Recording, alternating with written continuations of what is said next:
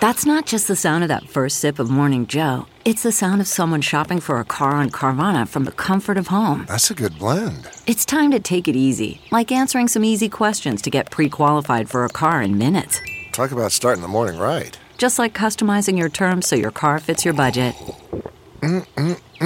Visit Carvana.com or download the app to experience car shopping the way it should be. Convenient, comfortable. Good morning, I'm Randy Naughton at Fox 2 with your St. Louis news, driven by Bomarito Automotive Group. The National Weather Service had reports of storm damage and possible tornadoes west of Springfield, Missouri, in small towns including Miller, Wheaton, Rocky Comfort, and Stella. This is video of the damage near Miller in Lawrence County.